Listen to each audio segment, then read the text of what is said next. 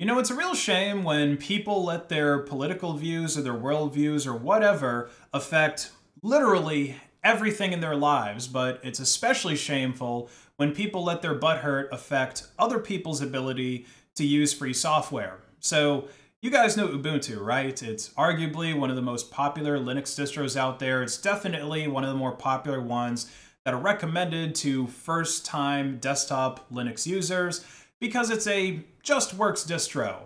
Well, recently, the desktop installer for the latest version of Ubuntu fell victim to what I'm going to call a supply chain attack. So Ubuntu, being a JustWorks distro, it has a nice graphical user interface with an installation wizard that I'm pretty sure actually starts whenever you boot up a live Ubuntu USB.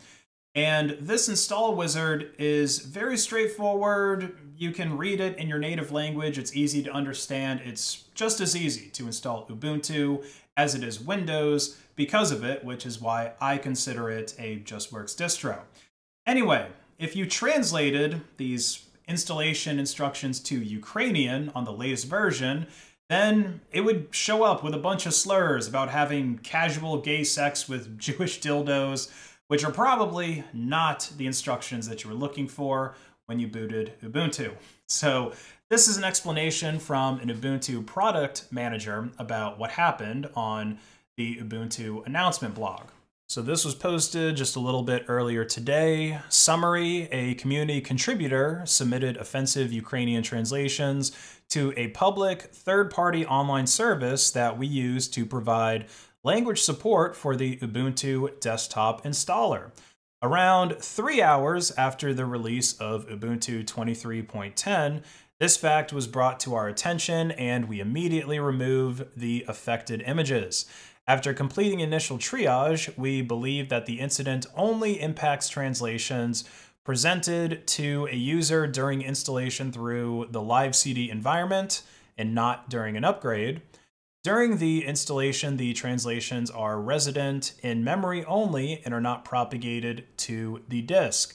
If you have upgraded to Ubuntu 23.10 from a previous release, then you are not affected by this issue. The impacted images were Ubuntu Desktop 23.10 and Ubuntu Budgie 23.10. The Ubuntu Desktop Legacy ISO is still available and not affected.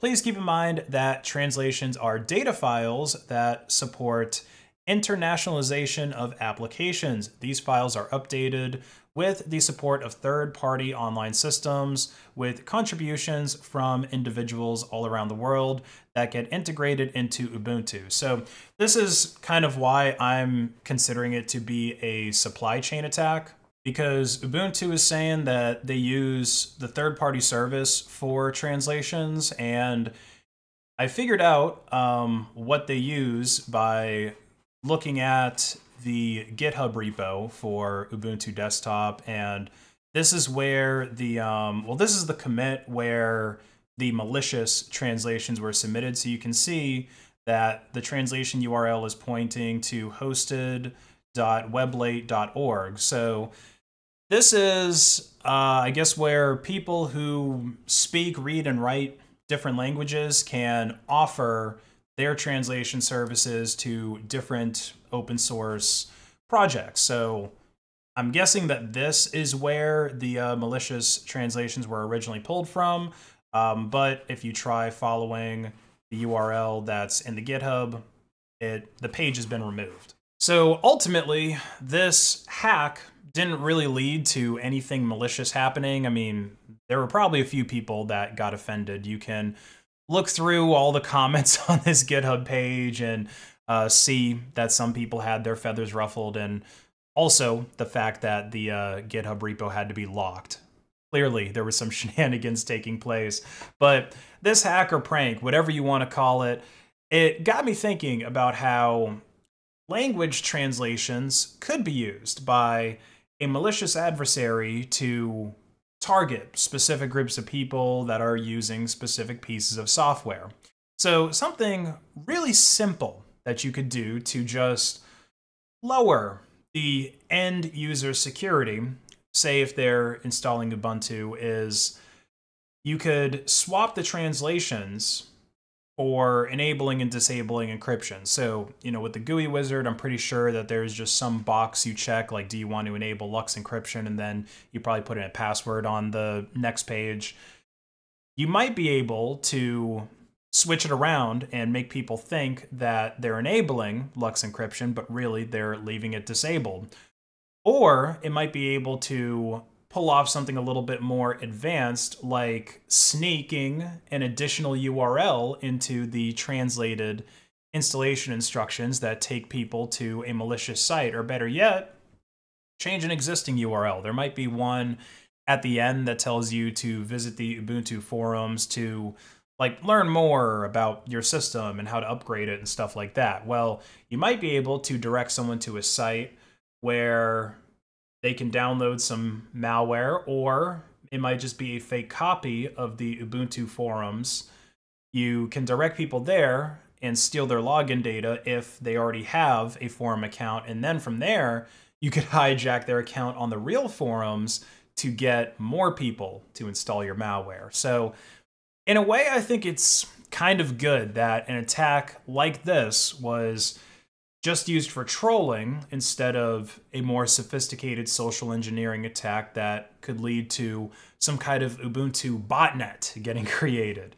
This kind of reminds me of how Pom Purin managed to hack an actual FBI email server, and he got it to send emails that would actually appear to be from the real FBI domain. But instead of him using that exploit to get some Fortune 500 companies to install a rootkit on their servers that would just masquerade as this FBI anti-malware tool, like, yeah, guys, go ahead and install this, and I'm sure that all kinds of corporate IT guys would just go right ahead and install it. Yeah, it's an anti-malware tool coming from the FBI. What could go wrong? No, instead of doing that, he just sent out some troll emails to make fun of Vinny. But even though these security vulnerabilities are just leading to some trolling, they could easily be used for more malicious activity in the future if they go unfixed. So this translation hack, it's really low-hanging fruit that could really have been caught so easily. Like, if you go to this commit and you can read Ukrainian, then you should be able to see right away that this is talking about Jews and porn and not Ubuntu or Linux or anything of that nature. Even if you don't read Ukrainian, you can very easily copy this stuff and throw it into a translator and you would see the same thing. So something this blatant can probably be avoided with automation if Canonical were to use like an API for a translation service and a word list of slurs to check it against after translating it into English. That's a really easy solution that they might want to look into. And the same thing should be done for README files and other non-source code files. It's important to scrutinize even the non-source code files just as much as the code files, even if they can't necessarily be used to execute malware on their own. They could point the user towards malware or recommended settings that could reduce the end user safety. And speaking of end user safety, there was this security vulnerability discovered in curl earlier this week that one of the developers of curl described as the worst curl security flaw in a long time. Now, the reason that this bug was initially so concerning is the fact that curl, and more specifically libcurl, the libcurl library, is a piece of software that pretty much everyone uses. Okay, curl, it's a tool for transferring data to and from a server using URLs. Think about it. Pretty much every networked application out there is doing that and could be using the libcurl library. And yesterday, there was an updated version of curl that was released, 8.4.0, that patches the high severity buffer overflow exploit that you're looking at here, as well as a low severity cookie injection flaw. Now, even though This is a severe security exploit in a version of software that pretty much everyone is running, probably is still running. The good news is you're only really vulnerable if you're using curl with SOCKS5 proxies and you connect to an attacker-controlled HTTP server with remote hostname resolving. And I also believe that the connection has to be kind of slow, like in order to pull off this exploit, it's kind of a time-sensitive thing. So yeah, you're only vulnerable if you're doing that specific kind of setup, which most people are not doing. So it's really easy to mitigate this issue by just ideally upgrading curl. Or if you are using the SOCKS5 proxy with the older version of curl, you could just use local name resolving, and then you shouldn't be vulnerable to the exploit in that circumstance either. So that's it for this video, guys. Please like and share to hack the algorithm, follow me on Odyssey, and you can get my new tie-dye tour tees only available on base.win, and you can save 10% store-wide when using Monero XMR at checkout. Have a great day.